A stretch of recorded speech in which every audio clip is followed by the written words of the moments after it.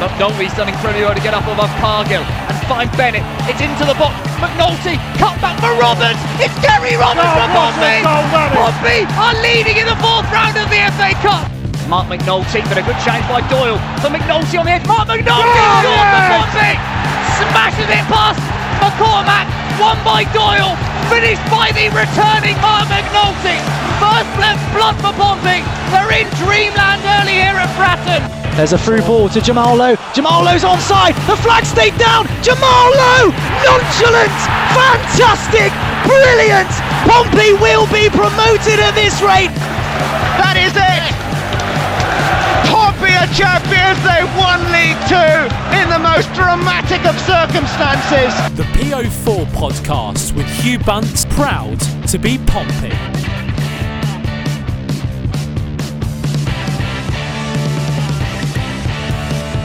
Hi Pompey fans and welcome to the PO4 Cast Special Edition. Today I've got with me returning guest Andy Mitchamore. Andy, great to have you on the show as always. Always a pleasure to be here, mate. Indeed. And obviously people who are listening to the show have probably realised already, joining us on the show is a mega guest, probably the best guest we've had on the show so far. So no pressure, David Norris. Thank you guys, thank you. Glad to be here too. Yeah, no, David, absolutely. Thank you for coming on the show, as you said. Really appreciate it. And I know the people listening, providing questions. So we'll just get into it now. Yeah. So we're not going on too long. So first of all, obviously, I just want to thank Danny from AMT Sports for helping set this up. He's been an absolute star. I know he knows you yourself as well. Yeah. Good guy. Yeah, top lad. And yeah, guys, check him out. AMT_sports on Twitter. All right. Cool. So let's go into it. So just before you got to Boston, where I say maybe it's the first semi-pro club you joined, I just want to know a little bit about how you actually managed to get to that point, really, because I had some techers when I played youth football. Yeah. I sort of stopped at the sort of the local club level, and there wasn't really a path forward. So did your dad help you, or how did you get into football in that sense? Yeah, I guess these days it's through, a different route. I was playing, I was still at school doing my GCSEs, but I was starting to play semi-professional football at Stamford, I'm from Peterborough, it's just 10, 15 miles down the road from me. So I was playing semi-pro there. I'd had a couple of sniffs to go to clubs when I was a bit younger. My dad wasn't really that keen or interested in letting me go and wanted me to do my school and stuff like that. He always used to just say, look, if you're good enough, you'll make it eventually. So, as frustrating at times as that was for me. We went with that. I did my GCSEs, I stayed on, I did my A-levels. And then I took, I said I want to take a year out before, if I was going to go to university, take a year out and give the football a go. By this time I was playing at Boston. I went from Stamford to Boston with Steve Evans, who was the manager, and then obviously went on to manage Rotherham and Leeds. And so I was playing at Boston, and I just remember going into them games. I was doing well at the time. Because I would then took the year out, I had a bit more chance to work on my fitness and my own individual stuff, as well as working part-time. But I used to go into them games, and you'd go in, and just as the entrance, there'd be loads of scout tickets up, and there'd be like 15, 20 every game. And I just used to think, surely one of these is gonna take a chance on me. And like I said, I was doing well at that time. I was scoring quite a few goals, and it just came about from then. Bolton came in initially and showed some interest. I went down there for a week off season just to do some training, and then I started the season at Boston doing really well. And then in January, Bolton asked me to go back down again, this time with the first team reserves. Had a good week's training, then played a reserve game, and just had one of them games where everything was just coming off. Coming from non-league, we played against Leeds reserves, but they had a strong team that day, and it was just one of them games, a really good game. I think it was 3-2. I think I'd set a couple up, and everything went really, really well for me. And I just remember Sam Allardyce, manager at the time, he just said, look, if he plays like that again, we'll take him. And to be honest, I'd have done ever so well to have played that well again, just in the next game. But at half-time, Hibs manager Alex McLeish came in to the Boston manager Steve Evans and just said, look, we'll take him. And it kind of forced Sam to say yes or no, yeah. And so the bit of luck you need, and Sam said, right, we'll take him. that was it. And the following week I was on my way up to Bolton. Were you expecting it to be that sudden? Because Bolton were Div 1 at the time, weren't they? So modern Championship. Were you half expecting to suddenly jump up? Because so many players, especially now, have to grind their way up through League 2, League 1, and hopefully catch someone's eye in the Premier League or the Championship. But were you surprised to suddenly make that leap in terms of being signed by a bigger side? Yeah, I think I was, yeah. I wasn't really, to be honest, at that time, I wasn't interested in who it was. I just wanted to be a full-time professional footballer. But when I'd gone up to Bolton, and seeing the facilities to set up the first team, I was then like, wow, this is huge. This is a big jump up. But at that time, I didn't really have much fear. I was coming from non-league. I had nothing to lose, and it kind of, I didn't go in there too nervous. I just went in there and said, right, give it a go. If not, I'll go back to Boston. I'm enjoying it there, and maybe something else will come. And so, yeah, it was a big step. And I think once I got there, I realised, wow, just how big that step was. Yeah, and obviously then from there on you went out on a couple of loans, didn't you? So you went out to Hull City, then and on to Plymouth as well. And you ended up sort of settling at Plymouth, didn't you? On a sort of a permanent transfer. Yeah. Was that when you really thought, I've made it? Have you sort of had that sort of security even? Yeah, I think when I was at Bolton, I'd gone in there. I was raw, probably a little touch overweight. And it was the perfect club at that time just to set me on my way, because Sam was big into all the backroom stuff and the small percentages of fitness and body fat and all of this. And it just, professional, it wasn't like I'd gone from and worked my way up to the leagues and it got better and better. I'd pretty much gone in. They were operating like a Premiership setup. And so it really got me switched on to being like, well, this is what it's all about. And the only thing missing was them playing regular football. And my first season there, they got promoted to the Premier League, and then it was going to be very, very difficult for any of us younger lads to get a real chance, obviously, with them just needing to stay up. And so then when I did go on loan, I had a touch of a few games with Hull at the end of one season, and I thought, yeah, I like this. So the start of the next season, I was looking to try and get out. I'd played a lot of reserve team football at Bolton, and then Plymouth came in, and it just escalated from a 1 month to a 2 to a 3 to a permanent deal. No, that's cool. And obviously you played quite a few games at Plymouth, didn't you? Was it 2? I looked it up and I might be completely wrong where I get my stats from, but it's like 220 or something like that, wasn't it? It was a huge amount. Yeah. It was. It was a great, a perfect start, perfect first place to go. Looking back, but you need a lot of luck in this game. And when I think back now, now I'm finished, I'm retired, and I look back at things. My first game there. A bit nervous, new surroundings, new setup, and I scored the winning goal in a 1-0 victory. And I just think we could have lost that game 4-0. I could have been dragged at half-time, never really recovered, sent back to Bolton, and who knows where I would have ended up. But that almost just, looking back, set me on my way. It gave me such a massive confidence. Everyone then knew a bit more about me, and I never really looked back from there. Who was the goal against? Crew. Do you remember that goal properly then? Yeah. Like it was a standout moment. You probably got 5 or 10 standout moments of your career of maybe like big moments or turning points. And looking back, I just think that for that to happen on that first game, it really did just set me on my way. So as you say, playing time wise, probably the largest proportion of your career was at Plymouth. And am I right in saying that you visited Home Park at the end of the season just gone? I saw something on Twitter that you went down there. Yeah. Do you still follow them, I'm assuming? And if so, I guess, what were your thoughts on the season just gone? Because obviously they had quite a difficult season that's just finished. Well, obviously getting relegation, it was sad to see. And I got invited down to the last game of the season, and because I'm still playing semi-professional, I couldn't get down any other time. But our season finished the week before. So I said I'll make it down to that game, but it was really nice for me, to go back and get, the ovation and the return from the fans that I got. It was really, really good. And then it was just a shame that they're just getting the new stand done, and everything's going the right way, but they've dropped a league, and that league's going to be a difficult one to get back out of. As we know, it's tough to get out of the league. Yeah. See, so it was a real shame, and it looked like, they should have had, had it wrapped up, and been safe. They just went on an awful run towards the end and never really got out of it. But really, if they'd strung 3 or 4 wins during that period, they'd have been comfortable. Yeah, it all came down to the final day, didn't it? Was it Scunthorpe, the game you were at? Yeah, that's right. Yeah. And that was a controversial game. They scored a dodgy goal, didn't they? Yeah. It would have been interesting because it was Plymouth needed other results to go their way, and they didn't. But if they had, and it was down to that, and that would have ended up costing them. Wow. Even me watching it, I was getting angry, and I was thinking, oh my God, if I was on the pitch now, there's no way I'd be able to hold back here. Yeah, I'd have to go after that lad there, verbally or physically or something. My head was gone watching it, let alone if I was on the pitch. I don't think he'd be allowed to leave, would he, by the Plymouth fans? No, he'd have been in all sorts of trouble.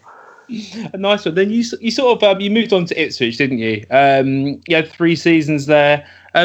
They're a massive club, aren't they? And they've just dropped down into League One with Pompey. Do you reckon they've got the ability, have you kept track on them, to go up next season?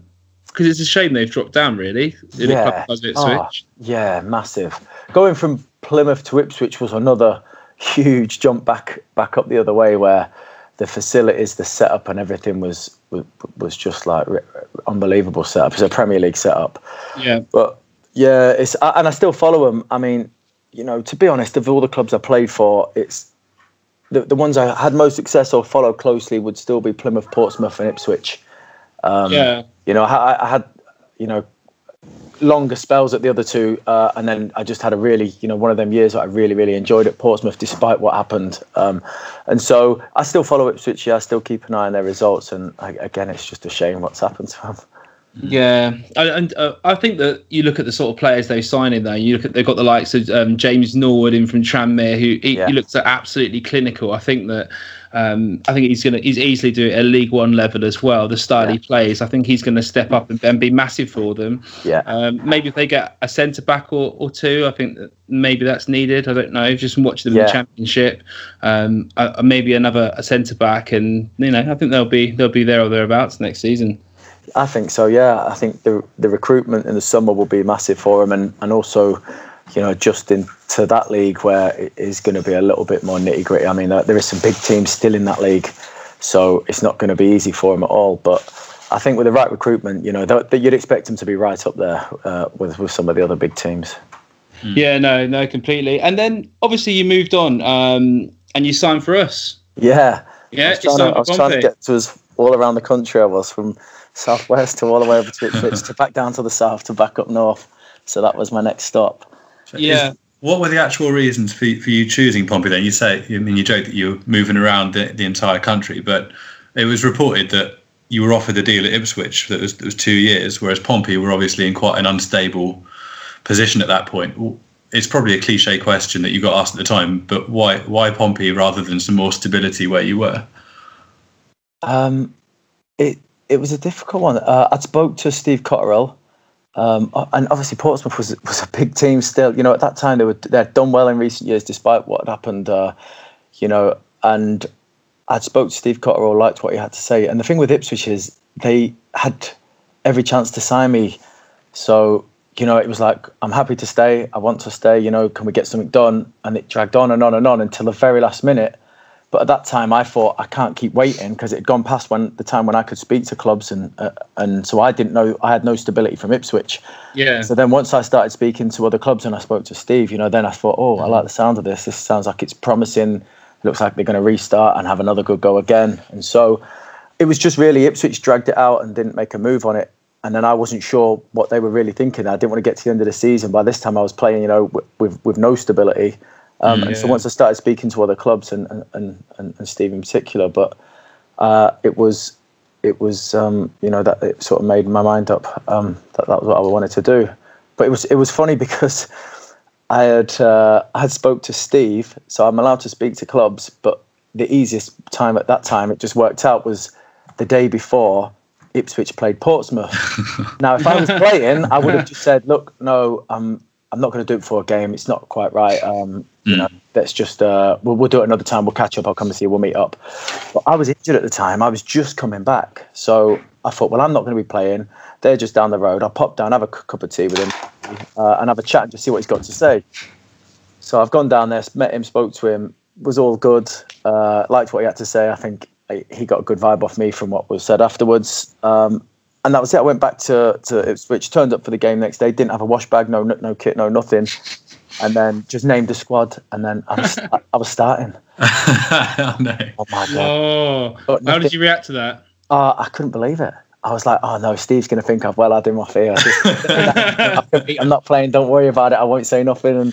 And then, and I was just starting, and when he seen me, he sort of looked at me as if to say, what's going on here? But I had no idea at that time that I think they were just going to give me 60 minutes, 45 or 60 minutes to get me some game time back. And they decided, right, just chuck him in here. We might as well get him some game time. But I had, like I said, I didn't even take my wash bag or nothing to the game. Did you go and speak to him after the game, or did you do it another time? No, I didn't speak to him after. I spoke to him after that. I let that one call off. Yeah, no. He seemed genuinely. I mean, I was looking at the quotes from when Pompey signed you. He seemed genuinely buzzed to have signed you from Ipswich. He seemed genuinely quite excited. I think as his hands had been pretty well tied in terms of signings. Yeah. He seemed genuinely quite excited to get you into the starting 11 straight away. Yeah. When I spoke to him, he seemed dead keen. I think he wanted. Obviously, the players that Portsmouth had were on. Where I'm like big dough and had come from the top league and down and stuff, and it was almost like they had to almost restart as much as they could, with some of the players obviously not being able to leave or still under contract. But for him to bring in players, I think he was looking at a new start, hungry players who wanted to do something, and I think I fitted that bracket category, come under that category, and along with a few others, I think he was quite excited about turning things around there.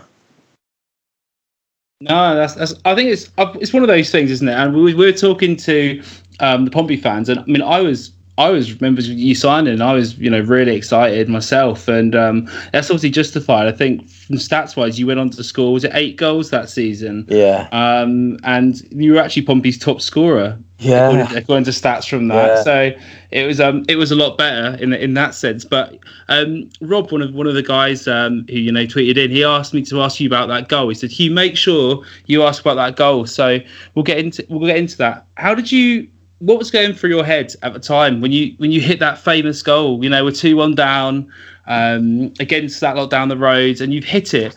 It's an absolute. Well, it's something that's always stuck in my mind since I was growing up, and I just think it's something that people just want to know. How were you feeling when you hit that ball? You look so confident when it came off your foot. It was one of those. Was it one of those ones you just feel is going in? I think so, because I can remember it like almost quite clearly, and the ball had a lot of spin on it. The way it'd come off the two people that jumped to header it together and then spun back up into the air, it was spinning sideways. So it wasn't just a flat ball to hit. So yeah. They go into Rose Ed 9 times out of 10, and my first thought was just to volley it back into the box and try and cause some trouble and see if it bounces for us or something. And if you see it back, I have a little look, and as the ball's in the air, I look away from the ball, have a little look, and then there's nothing. And then as it goes back up, and I just think just hit it. And like I say, 99 times out of 100, even they'll just go anywhere. And it was just one of them that. The connection was good, and as soon as it hit my foot, I knew that it had a good chance. So where would you say that ranks in career moments, bearing in mind you're on a Pompey podcast? I mean, you go from sort of 0 to 100 in terms of legend status, I guess, at a club. We're almost 10 years on, and it's still the most referred to thing that people got in touch with us about when we said you were coming on the pod. Really? Yeah. So, where does it rank in your career, I guess? Top, and I've said that in many an interview since even retiring and stuff. It's the single best feeling I've ever had, in my career, close to in my life, to be honest.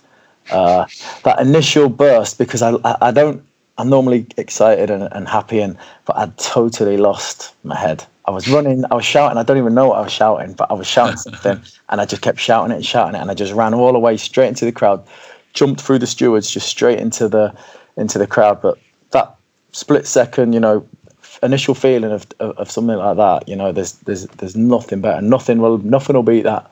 It was unbelievable for me, and it was the whole build up to it all of, when I went into that game, almost as bad as it sounds, I was hoping for damage limitation. They were at the top, we were at the bottom.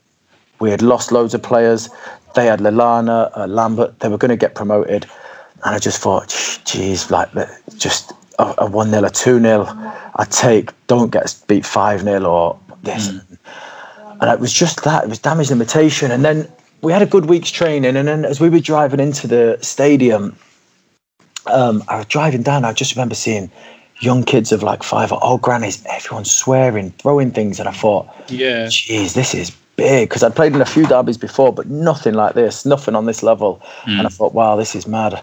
And then when we pulled up outside the ground, Michael Appleton, he put on like a motivational. So we've got all their fans now all around our coach, shouting, swearing, this and that. And we just stopped dead. No one got off, left the door closed, and he put on a motivational like video of all of us playing throughout the season and some of the good stuff that had happened to us individually. And I think when we left the coach, it just lifted everyone, 10 foot, and come on then, let's do this. Let's have a right go here. Let's see what we got. And I think it was a master, class from him at that time, where we were probably all a little bit, what's apprehensive to let's go. The fans are like, their fans are making it even better for us because they're winding us up. We've got this unbelievable support from our fans. When I walked out, I just remember thinking, wow, this is unreal. And then during the game, I think we started well. We rode our luck a few times, and especially towards the end, but expected against what a better team. But I think if you go for battling and wanting to win, and I think we fully deserved, at least a draw out of the game. And I just remember like when it was 1-1, and I remember running around the pitch just thinking, oh, please let me be the hero. Let me get the winner here. Let me. Even on the pitch, even thinking back, I remember it. And then they went and scored that goal, and it was so sickening. It was so sickening, and that I just thought. So we tried to claim the offside, and if Varney had a bit more hair, it probably would have flicked it back out, straight away from the goal. But it's obviously flicked straight onto him, and it's not offside. Yeah. And it was you just think it's done. You just think it's done. It's the 91st, 92nd minute. No, nothing's going to happen, and then for that to happen, like I say, it felt like the winner, but something we fully deserved. And when I watch it back now, like it still gives me a lump in the throat or gives me goosebumps watching it. Like, and I think, Jesus, that's not you. You can't do that. But also, I love watching the fans that. It's limbs everywhere. Yeah, oh my God, people are falling down and jumping, and that gives me like an unbelievable feeling of just seeing like, oh, I made people feel like that. I did that, and that is so nice for me. But yeah, that's one of my favourite bits when it pans to them.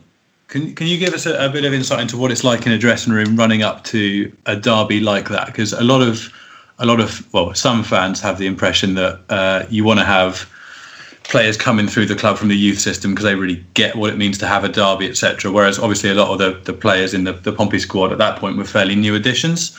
So is it still fairly easy as a player coming in for, say one season, for example, at Pompey, to get right on that bandwagon of the Pompey Saints rivalry and get yourself completely up for that game? Or is it a bit more difficult if you haven't got a history with the club, do you think? No, I understand what they're saying, especially if you've got the link. We had Joe Ward, and so obviously you could see, just what it meant to him and his family and everything.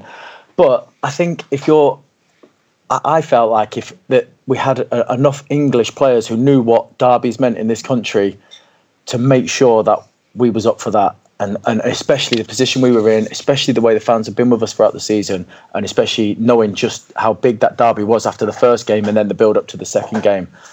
And I felt that we had enough in the changing room to let everyone else know, like, this ain't no normal game. You've got to make sure you're up for this more than anything, any game you've been up for before.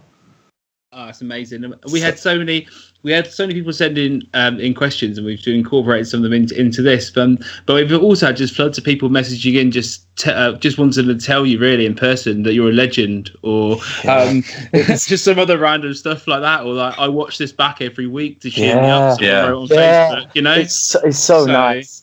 And people literally watch it on their bad days to make them feel better. It's amazing. That is amazing. It's amazing for me that it's amazing, like, to have that effect. But even now, when they have on my social media, it comes up as a David Norris day that day. Yeah. Social media just blows up that day. My phone, the whole day is just beep, beep, beep, beep, beep. And I get hundreds of thousands of messages and retweets and follow and this and that. And it's unbelievable. And even I knew it was big and I knew it was important and I knew there'd been a long time since they'd lost. And I just knew in a bad season just how much it must have meant to them. But it was hard to, I remember the next game, because we played on the Tuesday, and I pulled into the car park and there was a few hundred, maybe 1,000 or so people outside. And then when I've got out my car and everyone just started clapping and I was like, oh my God, like, you know, it was surreal that, you know, it started to sink in just what it really does mean to not lose to Southampton for these people. They all just started clapping me and cheering as I went into the ground. Where normally it's all quiet, you just sign a few autographs, you get in. So it was unbelievable. And, you know, to hear stuff like that and know just what it meant, you know, and that I can have that effect, you know, it's so nice for me. No, it's incredible, and I think it's just put you into a permanent Pompey folklore, isn't it, as a legend of the club? So, and that's never going to go away. I think that's something that's pretty powerful, really. To be honest. Yeah. Wow, yeah. Yeah. I mean, I went back to the game at Wembley. I got offered to go back against Sunderland, and so I'd gone down to Wembley for that game, and yeah, we're both there. Yeah. And so, you know, I got to meet and see a lot of fans because I've not had the chance to come back. They keep asking me every season, will you be able to come down a game and do the draw and do the corporate or hospitality bits and stuff? And just because I'm still playing, it's hard. Sure, definitely. But you know, one day I'd love to get back. Amazing. What was I saying? Freddie, one of our writers, wrote in as well, and he said that. He asked about Jason Pearce, and he was club captain in the season. You were at Pompey. Yeah. And, you know, he's been linked to the club again now. Yeah. It doesn't seem to be, you know, we're not sure how it's going to go and stuff, but do you really think that Pearcey and that sort of commanding presence, and do you think he'd be a real good addition to the locker room at Portsmouth? Absolutely. Yeah. Obviously, if he wanted to go and stuff, but I think he'd be a great, incredible person for us to have, you know, around the squad. Yeah, perfect. Exactly the type of player I'd want with me in the trenches all day long. Come them horrible nights where you know it's not going to maybe go well, or you're going to have to dig in. And he's that guy. He's a winner, and I like that about him. I mean, he could be a right pain in the arse in training because he'd stop kicking you, even though you're on the same team. Eventually, trying to tell him, look, listen, we're not in a game now. Just give it some. But it's the way he is. He's aggressive. He's a leader. He's a shouter. He gets people going. He keeps people going. He keeps them on their toes. So if he had the chance to go back, and I'm sure he'd be a great addition. Obviously, I still speak to him every now and then. I know he's had his injury issues, but you get him fit and just as a character around, because sometimes, you know, that's what it can be more about these days, is when it's going bad, you need just a few lads to get it together and go, come on, look, we're not playing well, we're not doing this. It doesn't matter how we get this result, we'll dig in, we just get the result. And I think like we had that, but we lost when I was there, but we lost too many players, too many people who were like that. And it really did affect us doing it. And we still would have ended up staying up without the points. But still, I feel like if you have enough characters in your team of that ilk, along with a little bit of quality, you've got every chance. It's just that resilience, isn't it? Being able to just sort of stop the rot as such when you go on a bad run and fight your way out of it. I mean, you even see it in League One this season. Teams like AFC Wimbledon, you know, everyone thought they were down and they've managed to battle their way back up the leagues. But that's interesting. You know, I think Pompey fans would love to have Pearce back, but I don't know what Charlton's plans are for him. So we'll leave it at that. Yeah. But I agree. That would be a good one to get back if you could. You touched on there about players coming in and out, and it was obviously a fairly turbulent time at Pompey with when you were down here for the season with Antonov, there being an arrest warrant out for him, winding up petitions put out. I went out for a friend's 21st while you were at the club, and literally I went out thinking that we wouldn't have a football club when I woke up the next afternoon. And it was just, a horrible time for fans, and I'm sure for the players and the staff as well. Yeah. But to what extent did that affect things behind closed doors in terms of wages and day-to-day business, and also on the pitch? So did you always feel like you were kept in the loop, honestly, by the people above you in the boardroom? And were you always confident you'd actually have a club to play for next week? I mean, I don't think we were kept in the loop until it had gone into administration. And from that point on, I think, you know, we were kept in the loop of everything that was going on. So we had an idea. Up until then, you know, there was a few rumours started escalating, and then it broke, and then we was just in the dark. It felt like as much as anyone else for long periods of time. Obviously, our wages were up and down, being paid bit pieces here and there. So, I mean, it's hard sometimes to explain that to you know, the normal person who's working and grafting hard for their living, but you know, a lot of players still live within their means, so they've still got mortgages to pay and things to pay. And so once you wait to cut almost down to like 5%, it is going to affect you. And so I think there was a few worries with off the pitch and being able to make sure you was okay off the pitch. But to be fair, around the club and on the pitch, you wouldn't have even known. It never felt for us to be in a relegation battle for that season. When I look back at it now, it never felt like that, you know. For me, the morale was good. The lads stuck together, got together. Right, we've lost another couple. Right, you come in there, right, get them inside, make sure they're on side, and we go again. It was us against them type mentality, and you know what? The fans were unreal. It's the one place I've ever been to where, you know, you go behind and your fans start clapping and cheering and getting and come on and getting behind you rather than moaning and groaning. And it was surreal them first few times. I remember scoring, conceding a goal, and then just looking around and seeing quite a few of our fans, you know, start getting behind us again, almost instantly from conceding. And come on, let's go again. And it was brilliant. But during that season, I mean, we're down at the bottom. All sorts is going on, and their support was different class. I can't almost thank them enough for helping the lads, because they did. As much as we ended up falling short, we would have been gone without them. And then going into that last home game, and obviously knowing we would have been relegated, but you do that lap of honour, and being relegated, you're half like embarrassed, and you know you should go out and still obviously thank the fans for their support, but you're thinking, oh, this is like, it's painful, you've let them down, it hurts. And we went out there, and it was like we'd, you know, just had a comfortable season, and everyone was reasonably happy. The fans cheered us out, clapped us all the way around, and that really stuck in my mind. And I just thought, you know, what a bunch of fans, what a set of fans to turn up like they do in their numbers, you know, to back us like they do. And now we've probably fallen short from it, and they're still giving us what they're giving us. You know, it was brilliant. Oh, that's amazing to hear, especially considering you played with some clubs such, you know, Ipswich and Plymouth, etc. They're all really well supported clubs as well, and it's I know Pompey fans will, you know, want to know that as well, and that's great to know. Yeah, I think just because as well, I mean, obviously I wouldn't have nothing bad to say about Plymouth fans, but when I was there, every year got better. So it's easier to support and get behind when you're doing well, and there isn't almost that much to moan about.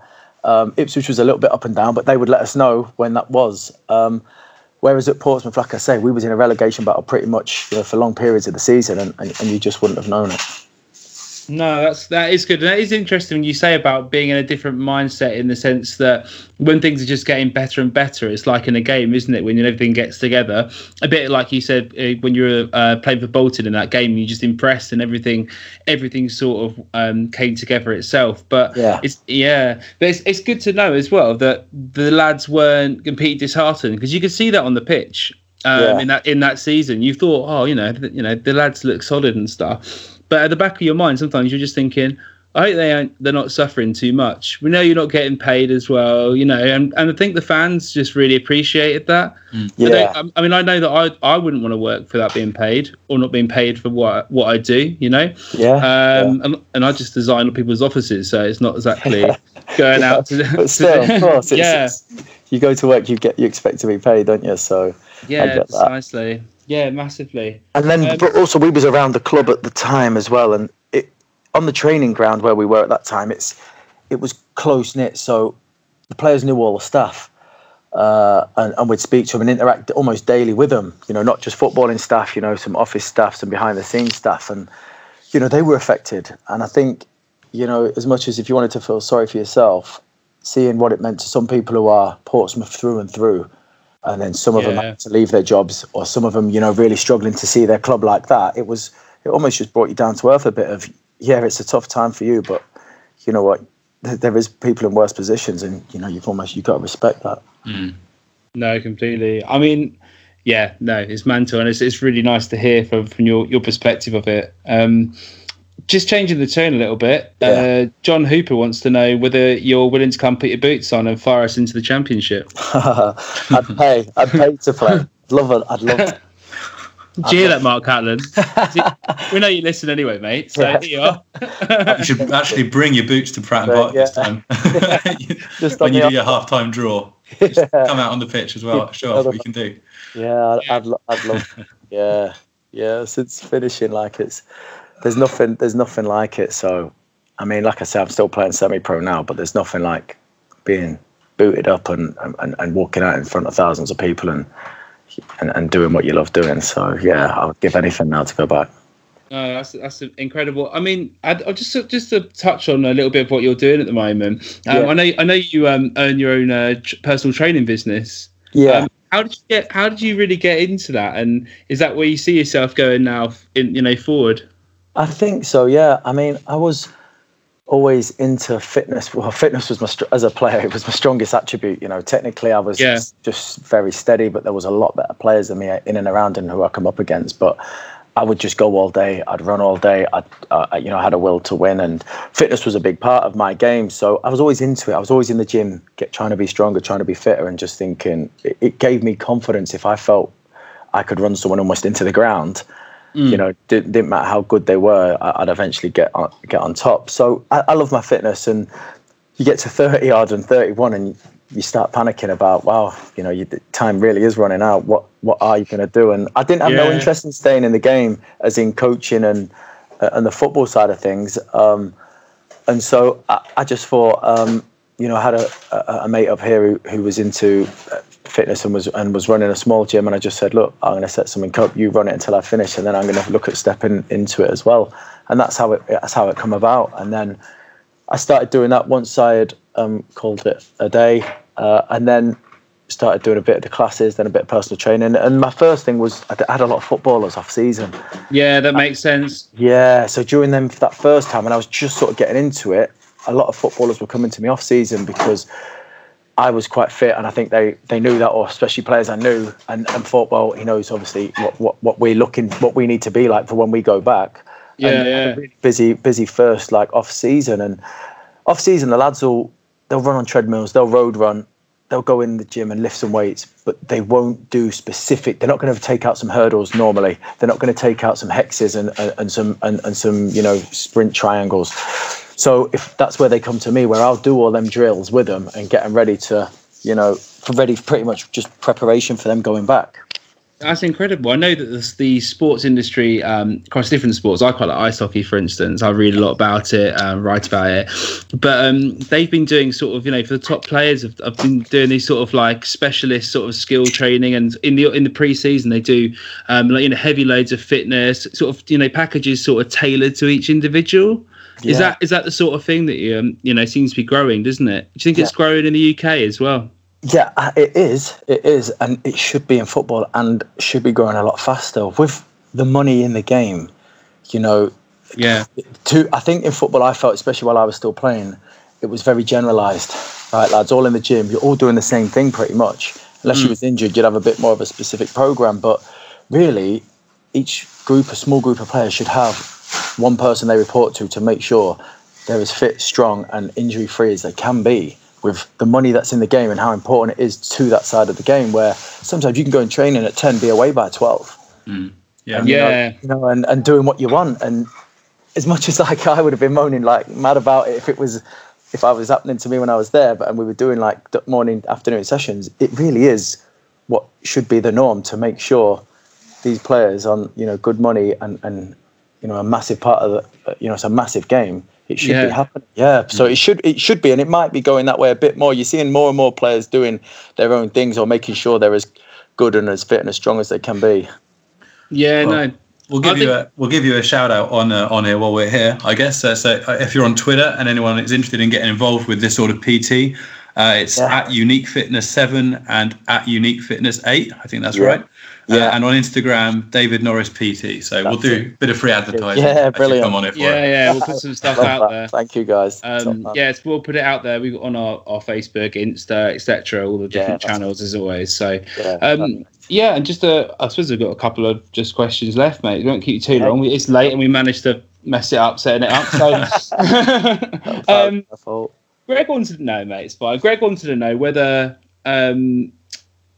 what it was like really to go back to a club that you started at, going back to Boston really after over 15 years, and was there any staff still there, or was it all changed? Yeah, no, it was, which was such a nice surprise. There was like 6, 7, 8 people, all from back when I was there the first time, and I was so surprised. I expect to see maybe 1 or 2, but to see the numbers that I did, and they're still going, they're still doing their volunteering, they're still going to all the games. It was brilliant. I loved it, and it was nice for me to almost to go back and where it all started. If you get a bit nostalgic about it, thinking about it now, but it all started there for me on my way, to having a, to be honest, I look back for the career I had, for what I look at personally, the ability I had, I would say like I was punching top end, I was probably just slightly overachieving. So when I look back at the career I had, where it started, and then to go back there after and look back and think, like I can't really complain. I've really enjoyed my career, and it was like it was a nice way almost to finish it off a bit. No, that's cool. I feel like sometimes as well, you've then got to that stage where you've gone round on this incredible journey and you've come back to that place you started, and you just sort of, I don't know, it gives you a sort of a platform to go on and do the next thing we just spoke about. Yeah, exactly that. Yeah. How it felt, no, I agree. We've got one quick one from Tony. This might be a very short answer. He's interested in knowing whether Ricardo Rocha ever told you whether he meant to kick the ball into Southampton fans or not, whether it was an accident. That's another iconic moment from that game, I guess, for Pompey fans. Yeah. Do you have any insider information on whether or not that was intentional? I think it's clear to see what's going on there, yeah. But you know what? Another thing that, that riled them the day on that day, they give Lallana a little slap. He got their players riled and just threw them off, maybe slightly got their fans riled up, and and it was just because he wanted to, what it meant to him as well. He wanted to win. He didn't want to lose. He was angry. He was aggressive, and maybe he got lucky. He probably got lucky with it. But you know what? I take him all day and my team on a game like that. Being that way and wanting to win that much that it probably boils over. But that's the sort of person and player, and he was a great guy. He was a really good guy, and we still have the odd messages to each other now. But he loved the club as well. He used to he was one in the change room who would be pushing and making sure, we knew more about what it was, what things meant than just, game of football and stuff. So. He's another person like yourself that sort of said that they're happy to do any of this sort of thing with us if we want to send any questions across. So he still, as you say, takes an interest. He was down at the club. Was it this season just gone, Hugh? He came down at half-time? Yeah. So he still tweets about the club, obviously cares about the results. It's just good to see. Yeah, I think it's one of them places, I think it just, if you buy into it, it gets into you. And like I said, I've only been there a year. All the other clubs that I mentioned before that I feel like I do have an affiliation with, I was there for 5.5 years, 3.5 years. I was only at Portsmouth for 1 season, but it just one of them where it did, maybe even, the goal obviously helps, but separate to that, I just think that experience of what that I had there just, got into me. Like I love the place. I love going back there. I love what the fans did. I love how they made me feel. I love looking back on that, despite being relegated with fondness. Amazing. This is a good one for you, mate. Stephen Burke asked us to ask you, which is a long way of saying it, who's the best goalkeeper you ever played against and with as well? I know why he's asked that, because he plays in them charity games with me, so he wants me to say. Yeah, he wants me to say him. That's why absolutely rumbled. So I've played a few charity games now, and he plays in that same team, so he's desperate for me to say him, so I'll have to say him. But I've played with some good ones, and to be fair, I mean that season and especially that game, I'm going to mention Jamie Ashdown, because in that game, he produced some unbelievable saves. I mean, I took a lot of credit for the goal and the way it come about. But in that game, Chris Maguire scores an absolute worldie and doesn't get that mention. Yeah. His goal, it's incredible, isn't it? And then also Jamie Ashdown, like, if you watch back some of the highlights of it, he produces 4 or 5 like top class saves that kept us in it. So, but yeah, I'll give it to Steve. I know that's the question. Steve, mate, you're an absolute top fan. I love that. You've just outdone Jamie Ashdown. That's amazing. Yeah, you can put that now. You can put it on his Twitter handle or something. Little quote: David Norris, best goalkeeper I've played against. Jack also wondered outfield players. Who's the best you played against? Who's the best player you've played against? To be honest, it's probably there's been a few, but I mean, we managed to get some good cup draws because I never played at the top level, so I managed to play against Premier League teams, but in getting good cup draws, and I'd say probably Frank Lampard, because I think some of the others I played against on the day they might not have had their best game, but on the actual day, I remember thinking he just runs, he gets into the right place at the right time. There isn't much. He's not a skill player. There's not much more to him. Then when I remember playing against him and his quickness of thinking and his mind, and I just remember thinking, I'm just going to stay with him and then I'm going to keep running off him. And he's probably thinking, yeah, good one, you got no chance. And when I played against him, he would do just 5-yard movements where I'd be looking at where's he gone over my shoulder. He's chucked, he's come back, he's got the ball. I've ran off thinking he's made a run, and I just remember leaving thinking, no, that's clever. Like that's the difference. That's the difference. Do you think it's 1%? Yeah. Do you think that mind's why he's got on to be such a successful manager, really, and then go on to now he's being announced as the Chelsea manager, isn't he? Yeah, I think so. And he's another winner, isn't he? He's that if you read about his upbringing and the way he's got to where he's got, it's mainly through pure graft. He used to be the last one off the training ground. He used to call him Fat Frank, so he grafted and made sure he was fit and strong as anything. And he might not have been technically the best at the start, but he's made himself that player because his will to win. And he's had an unbelievable career, and he started off well in management. Yeah, so any kids out there listening, work at it. Yeah. Which is the same for the top players, like even Cristiano Ronaldo was a top player. Like you can see he had a bit, but it was like he kicked on from that first player who came to United to where he eventually went. That didn't just happen. He was a bit of a diver. He would be a bit too greedy. He was releasing the ball at the wrong time. He had quick feet but would overdo it.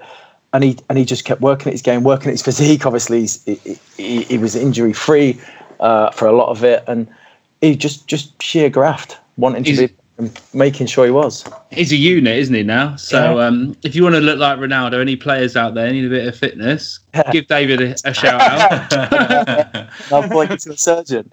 Yeah, that's it. Ronaldo's going to be lagging behind you. Yeah. Yeah, he's a machine. We've got, I guess, one more question we'll ask you, and then we'll let you get on with your evening. What your predictions are? We're going to put you on the spot, I guess, for League One this season. You've obviously got an affiliation with probably about a quarter of the league. If you look at what you got: Bolton, Plymouth, Ipswich, Pompey, Peterborough. Just going down your list of former clubs. Plymouth relegated. You've got a not Plymouth. Oops. No, that would have been another one had they stayed. Yeah. So without offending fans of any of those teams, what's your shout for League One this year? You know what?